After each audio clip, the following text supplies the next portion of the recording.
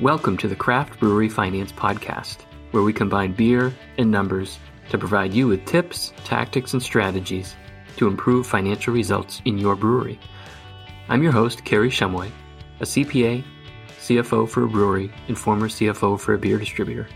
I've spent the last 20 years using finance to help improve financial results in our beer business, and now I'm helping other craft breweries do the same.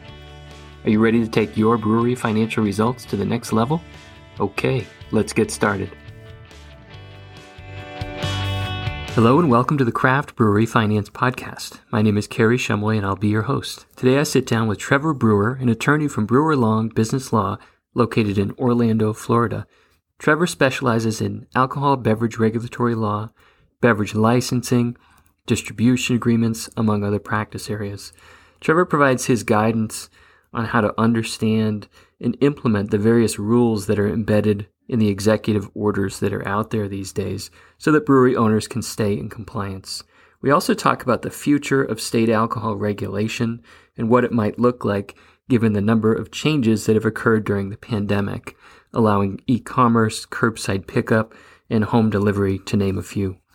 So for now, please enjoy my conversation with Trevor Brewer from Brewer Long Business Law.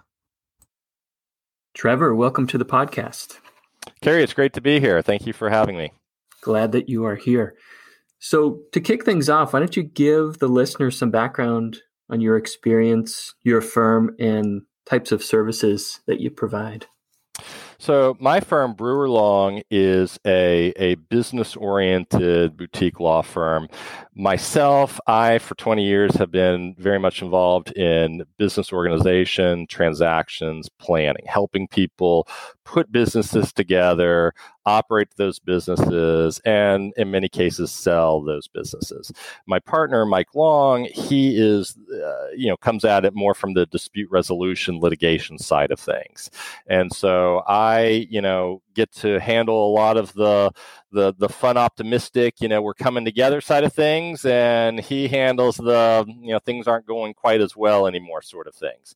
So I've, again, been doing this for 20 years in my practice. Our firm has been in existence for 12 years, so most of that time. Since 2013 is really when I started to get very much involved in working with alcoholic beverage manufacturers, principally in the state of Florida, but also in other states and some other industry players, and mostly breweries. That being following the rise in breweries over that time, particularly in Florida. At the time that I got involved with working with brewers in Florida, there were about 67 breweries in say mid 2013, and now there are about 360 something breweries. So we've seen quite a rise in the numbers here in Florida over that period of time, and I've had a great opportunity to work with a lot of them on all that same business planning, operations, partnering, those kind of things, but also on the regulatory compliance side, licensing issues, both at the federal and state level. Mm. Yeah, there certainly are a lot of those, aren't there? I know it's a heavily regulated industry for sure. Yes, very much. I guess let me ask you this: in normal times, what are the type of sort of regulatory licensing questions that you get? Is it really like, how do I get started? Maybe walk me through a sample client that comes to you and says, I want to start a brewery. What are some of the basic steps on the regulatory side? Yeah, no, it's a good question. So we do a lot of startup type work with folks, and a lot of folks coming into it are unsure about how to go about any of it. And, certainly from an application and licensing side, both at the federal and state level. And so I tell people all the time, this isn't rocket science. You can figure it out. But hopefully what I can do is to cut that learning time curve down, and hopefully get you open and operating, sooner rather than later. I like to tell people that if we can help you to get up and operating, 2 months quicker than you would otherwise, then we've paid for ourselves. So certainly, our clients can do this on their own. they should, start to understand it. As we said, it is a regulated industry. This is kind of the landscape in which they operate, but we can help them to deal with the applications, to deal with the supporting documentation, to deal with all that kind of stuff, get that processed and get it, in place as quickly as possible. After that, once people are opened and operating, it's just a range of things. From a regulatory side of things, people often have questions about tax reporting. They often have questions about dealing with distributors and other industry partners. But we also help them with just general employment issues, leasing issues, partnering, investment type things. You name it. Anything that goes into organizing and operating and growing a business, we try to provide a helping hand. Great. Yeah, there's certainly a lot of details in opening any business, and one as regulated as this, all those things you mentioned are certainly their challenges. And I hear that a lot. I work with, I do some one-on-one consulting with brewery clients, and many of them are startups or dream phase, and they're like, I don't even, where do I start? How do I organize this list? What comes first? Where do I even look? And I think you had mentioned, helping kind of speeding up that learning curve. And if you can save them time, because time is money, if they're investing, if they're securing a lease, but they don't quite know how to expedite their applications to get up and running, they may be incurring costs as they wait. So that process of speeding it up can certainly be helpful. I did want to ask you, how has your practice changed the services you've provided since the pandemic started? We're recording here in the middle part of June 2020. And what are brewery owners asking for these days? What do they need most? Right. So the biggest new questions that I've had in this pandemic phase has all centered around trying to make sense of the executive orders and how they have changed the rules in Florida, as in most every state. I think the governors and in some cases city and county officials have put in place executive orders that do a range of things, like obviously closing tap rooms, reducing those kind of things, but in many ways, and here in Florida, allowing different curbside deliveries, things like that had not existed before. So a lot of my folks, and I give my clients a lot of credit, they want to comply with the rules. They want to follow the laws. And so they call me, they pay me money because they are trying to do the right things. And I give them a lot of credit for that. They could very easily just wing it.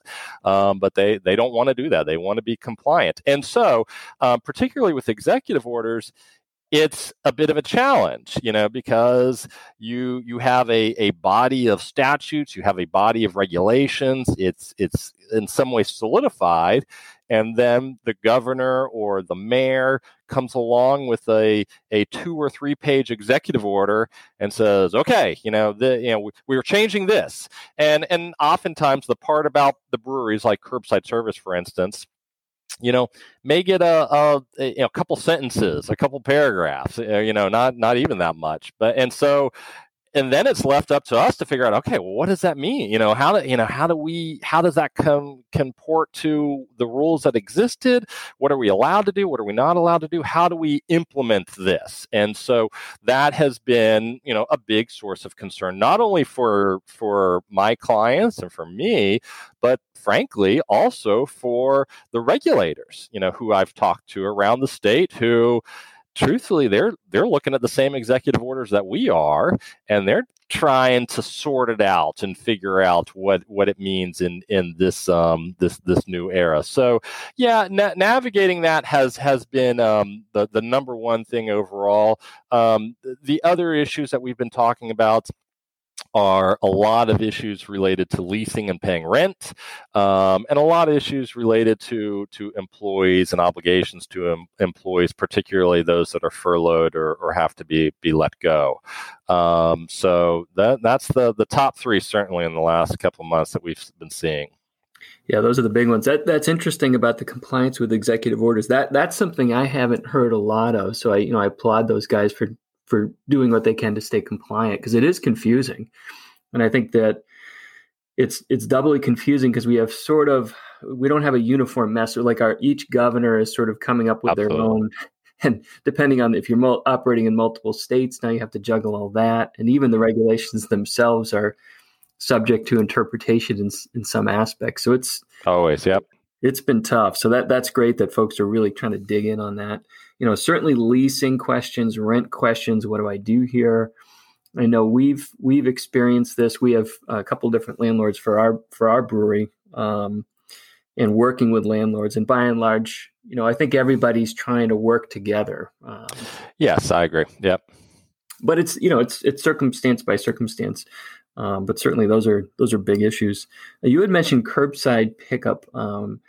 So just to pick up that thread, and we were talking a bit offline about this, but many states have loosened regulations, alcohol regulations during the pandemic.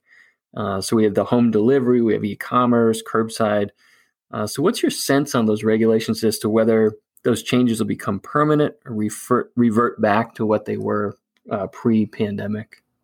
Right. So I think that honestly, I think that there are two things that you may see in that space. One, I think that, as we were describing before, you have the regulatory, body, the list of rules that the state agencies have put out. You have the statutes that the legislatures have put out, and those themselves have not changed, as a result of these executive orders. Now, the executive orders, how they work is they suspend some of those rules, or they can tweak them in some ways. But as soon as those executive orders lapse, or as soon as they are terminated by the executive, we go straight back to the regulatory body, the statutes and the rules, at least as they're written on the page, that we had before, and that takes a lot of time to change. So my experience in Florida and other places is that administrative agencies are not huge risk takers, and so they're not going to rush to change the rules that they are allowed to change on their own. Legislatures, who would be responsible for changing the actual language of the laws, they also don't move terribly quickly. And in Florida, at least, they only meet once a year, and you got to wait until the session is in order for anything to happen. So I don't think that the laws are going to change on the books very quickly. Now, the experience during the pandemic may be a good talking point for lobbyists and for other industry members as they talk to regulators and legislators about proposed changes and making these things permanent. Hey, we had curbside service before. Everything went fine. It worked out. We'd like to see that come back in a more permanent situation, and that, I think, is helpful to them. But I don't think that the language of the regulations and the statutes are going to change in the near term. Now, that was kind of the point one. Point two is enforcement. And enforcement is always, in some ways, a separate animal from the written regulations and the statutes. And so it may be that the people charged with enforcing the regulations and the statutes, they may see things a little differently. They may go about things very differently. I don't know. It's the challenge there is that in some ways it's up to each regulator in Florida. We have divisions for our regulatory body, and it's already, you saw even before the pandemic that they kind of applied these rules a little differently. And so this may be another situation where you see some differences in application about, what can go and what can't go. So, not a lot of definites there, unfortunately, but it is kind of the nature of the beast, especially in a regulated industry like this. It'll be interesting to watch, to see how it goes down. And I certainly think it's going to come down to a lobbying effort, and perhaps state by state which side the stakeholders are on, and how they view these changes, relative to e-commerce and curbside and so forth. So absolutely keep an eye on it. Obviously we have a health pandemic, and it's very clearly a financial pandemic as well. So just about every business is hurting financially. What do you think brewery owners should be talking with their attorney about now? And somewhat relatedly, what assistance might be available or possibly coming in the near term, in your view? So I always obviously advocate talking to attorneys at an appropriate time, but frankly, the thing that I would tell brewery owners is before. As to that question, what do I do going forward? Before calling me, call your CPA or call your financial advisor, because unfortunately, it is a numbers driven question. And frankly, the conversation to have with a CPA or a financial advisor is, all right, given what we can foresee, to the extent we can foresee in terms of sales and expenses, going forward, what does our prognosis look like? That's a numbers question. The laws, obviously they affect how businesses can do what you can and can't do, but the laws really don't change the numbers. And so I would first advise business owners to talk to their CPAs about, okay, what do we need to do to survive? Or if we don't think we can survive long term, what do we need to do to make it better? After that conversation, I think it is time to have a conversation with the attorneys about, okay, we are thinking about doing this. What does that mean? What are the liabilities? What are the consequences of it? So, for instance, let's say you have a brewery that has two locations. One seems to be break even. The other is, it's really not operating well. It's in the red. Well, maybe, what the brewery owner and the financial advisors decide is the best thing to do is to cut off that location or let that go. All right. Well, then the question needs to come back to the attorney. Well, we have this lease. What does it mean if we, can we terminate the lease? What does that mean? What's it look like? What are we responsible for? Have we signed personal guarantees, that we would still be on the hook for? Those kinds of things are better attorney type questions.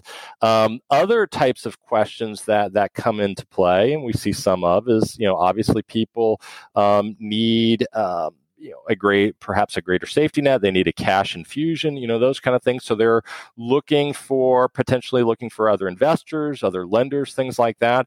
All right. Well, what are the terms of those? What's our obligations? What are we, what's it look like? If we take on other investors, what do we owe to our existing, shareholders or members? Can we do that? Those kind of things. So I guess to sum it up, I would say that attorneys are certainly a part of the conversation, perhaps not the first stop on the planning for the future. Hey, this is our pathway to viability, to success, but certainly from a standpoint of okay, what do we need to do to be able to get there? What are the threats to our plan? How do we operate in this environment going forward, trying to hit that goal? Yeah, makes sense. So kind of a team-oriented approach, get your financial plan on paper, work with your CPA, your financial advisor, and then contemplate what the legal issues or aspects are within that plan. As you had mentioned, if you're going to need to restructure leases or cancel them, that's obviously got a financial impact, but it has a legal impact. That's interesting about taking on new investors. If you need a cash infusion, I think that's certainly something that I've advocated for. You got to have access to capital and new sources if you need them, and that's certainly one way to think about it. And then the legal ramifications of how you put that together. So that's good advice. I'm interested in hearing what are the most what have you learned during this crisis from breweries, and are there any examples of breweries that maybe were better positioned than others to withstand this, or any best practices that other breweries can learn from? So, I think that what I have learned, I have seen breweries, and some of my brewery clients, they're doing fine. I don't know that I can very well say that there are, that some are doing better necessarily. Everyone's kind of taken a haircut, at least in the short term, while a lot of stuff is closed.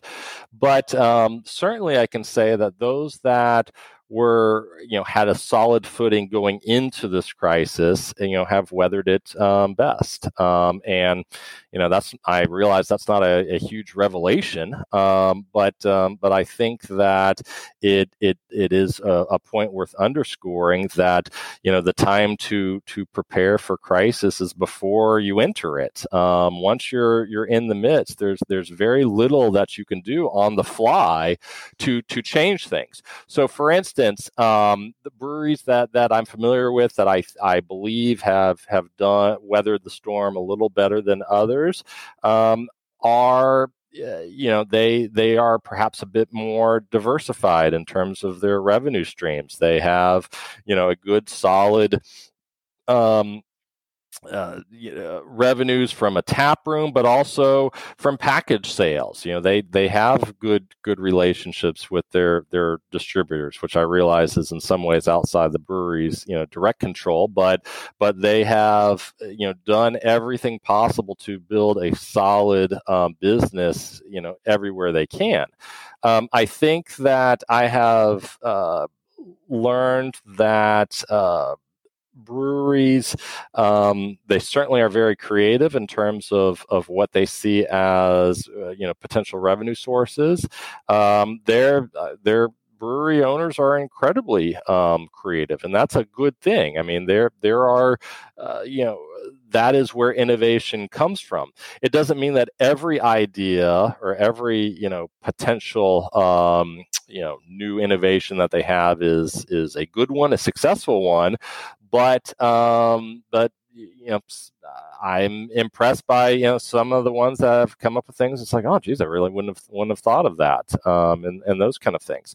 So yeah, I think that it's the things that I've learned is that the fundamentals of running a good business, a good brewery, they matter, and they matter for this reason, particularly. So I know that's there's not too much that folks can do with that perhaps right now, but as we do start to climb out of it, hopefully people will carry that lesson with them and go slow, make sure the fundamentals are there, really pay attention to their risk of exposure to these types of unexpected circumstances. Yeah, I think those are great points, and we're always looking for kind of this new blow your mind type idea, when a lot of times it's just business fundamentals.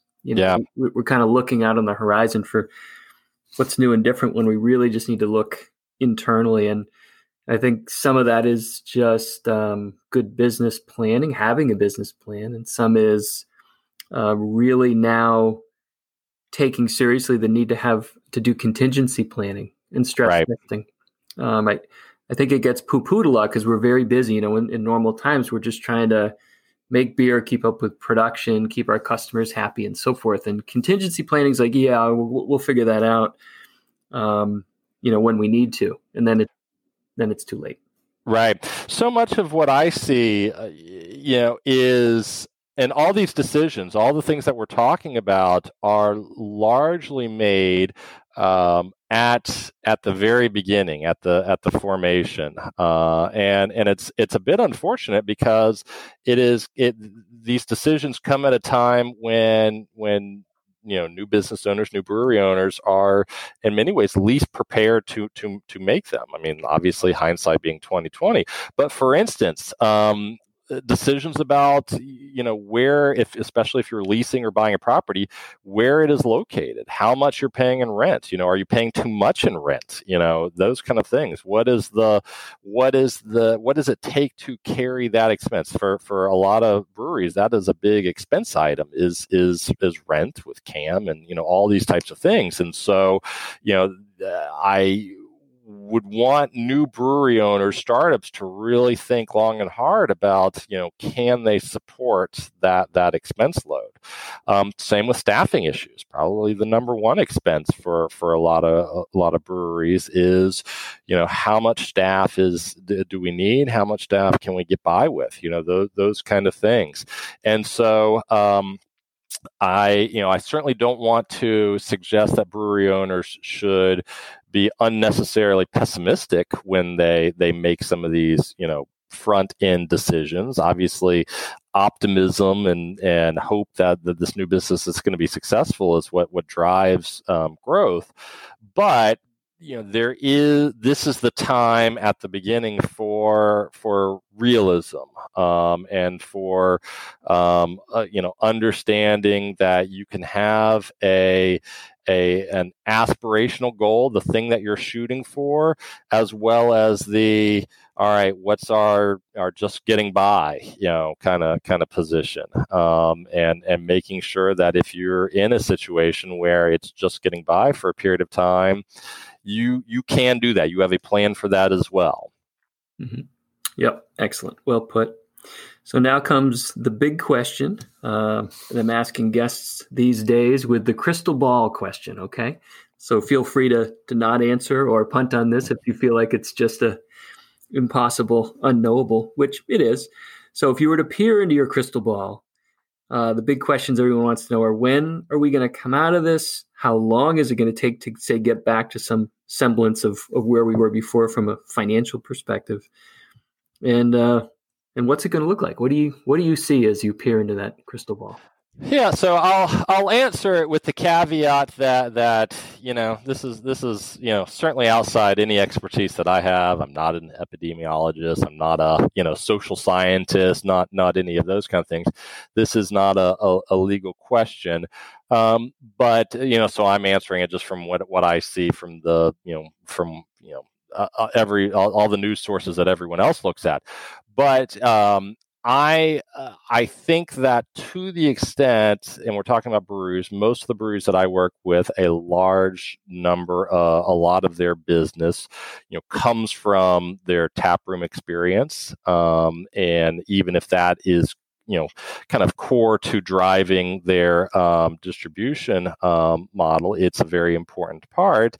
And I think that that's not going to necessarily come back in the same way until 95%, 99% of the population believes that they can go out to places without the risk of life-threatening illness.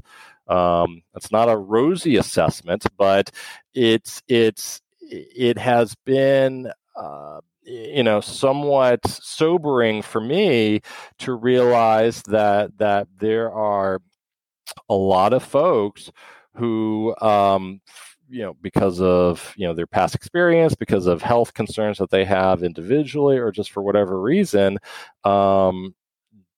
aren't willing to take chances. And I don't want to suggest that there's anything wrong with those people or that that's a bad thing.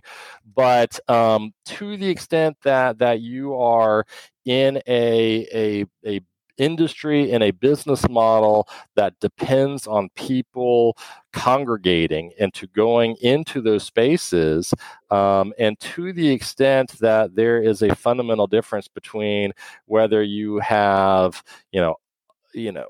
60% of your occupancy that you previously had, or 80% or 100%, that's going to matter. While there is a statistically significant number of folks who just are not willing to be out there, it's going to affect those numbers of how many people are in your tap room. Again, no expertise, nothing really to point to in that way, other than my own, observations, and obviously, I hope for the better. I think, obviously, if there is a vaccine that is developed, very much sooner rather than later, that will help. I think that if there are, even if we don't have a vaccine, if we have treatments that make, that bring down the risk of being infected, I think that will help. So I think that there is growth in that respect. I just don't think it's going to be immediately. Yep. It's going to take some time. We all just have to be smart and hopefully, follow the protocols that are out there. I'd certainly, I'm sure we all see it now. I don't know that I've ever seen anyone wearing a mask in public, and now it's, the majority of people are. And now the folks that are not are kind of like, why aren't you, we're all playing this game. We're trying to get through this. So and even on just that, I think that part of the issue, part of what makes it challenging, and what may continue to make it challenging, is the uncertainty. I think that it's, in fact, I think that's what drives most of it. If we had greater certainty about, okay, this is what it does, these are kind of things, then people would adapt to that reality. Right now, I think that there is a great deal of uncertainty, and maybe that changes, maybe it doesn't. I don't know. There's nothing that says that we ever get to, absolute certainty in this, in how to deal with this, pre-vaccine, those kind of things. So it's a tough situation for any business. It's but it's particularly tough for brewery owners that depend heavily on tap rooms, just like movie theaters and other bars and things like that. Unfortunately, the industries that are most affected are those that really depend on people congregating. Yeah, absolutely. So we've touched on this question earlier, but I just wanted to kind of return to it and see if there's anything you may want to add. So from a legal perspective, what are some must-dos right now for brewery owners and managers from your perspective?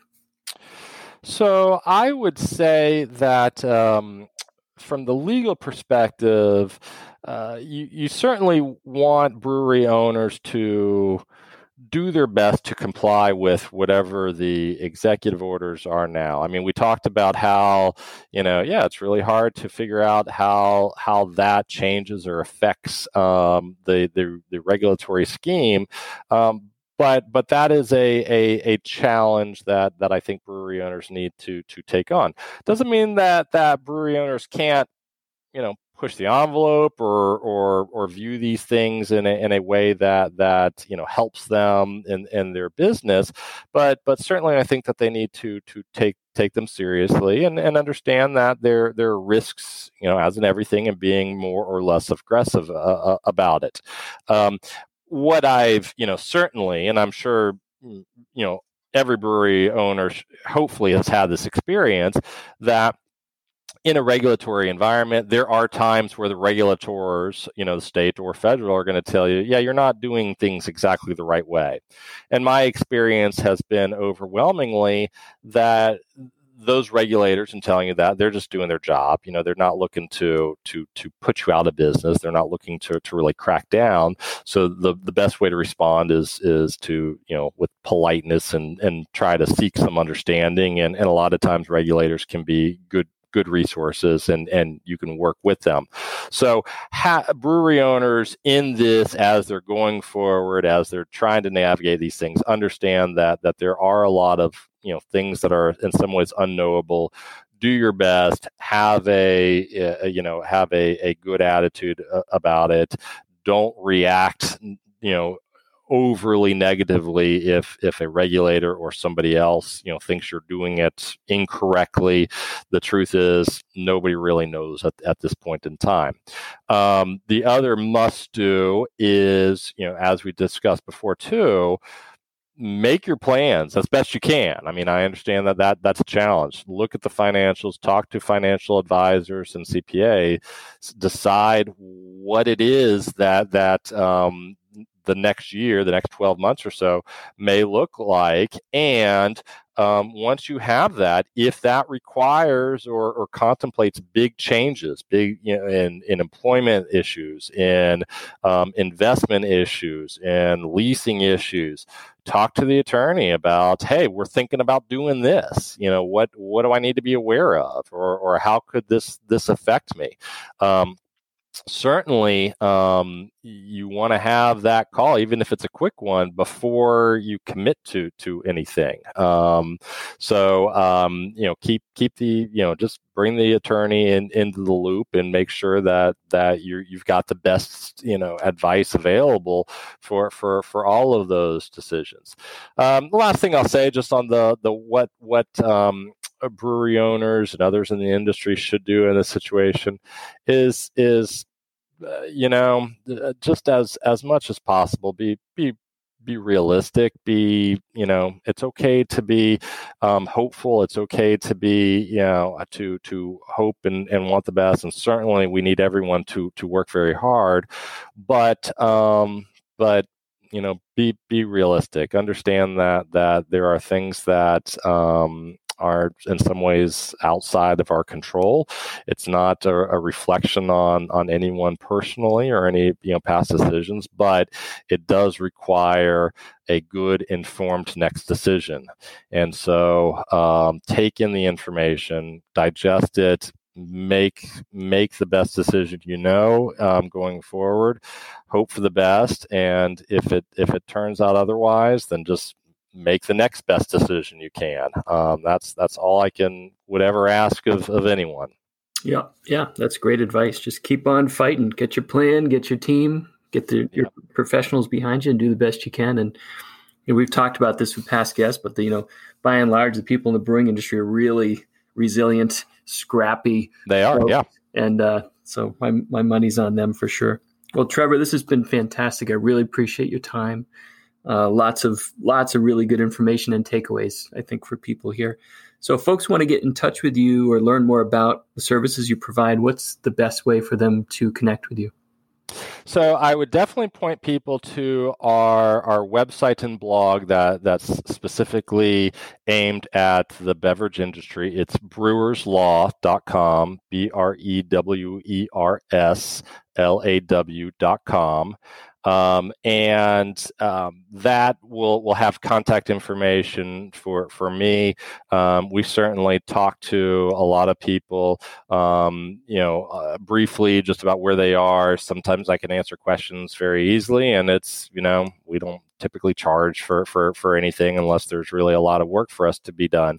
So I welcome people's contact. The website has some information, and as we were talking about before offline, a lot of the content for my the website and my blog posts are based on the questions that I've been asked the week or the couple weeks before. And my view is that, well, if someone's asking me for that, then chances are that there are others out there that could use the same information.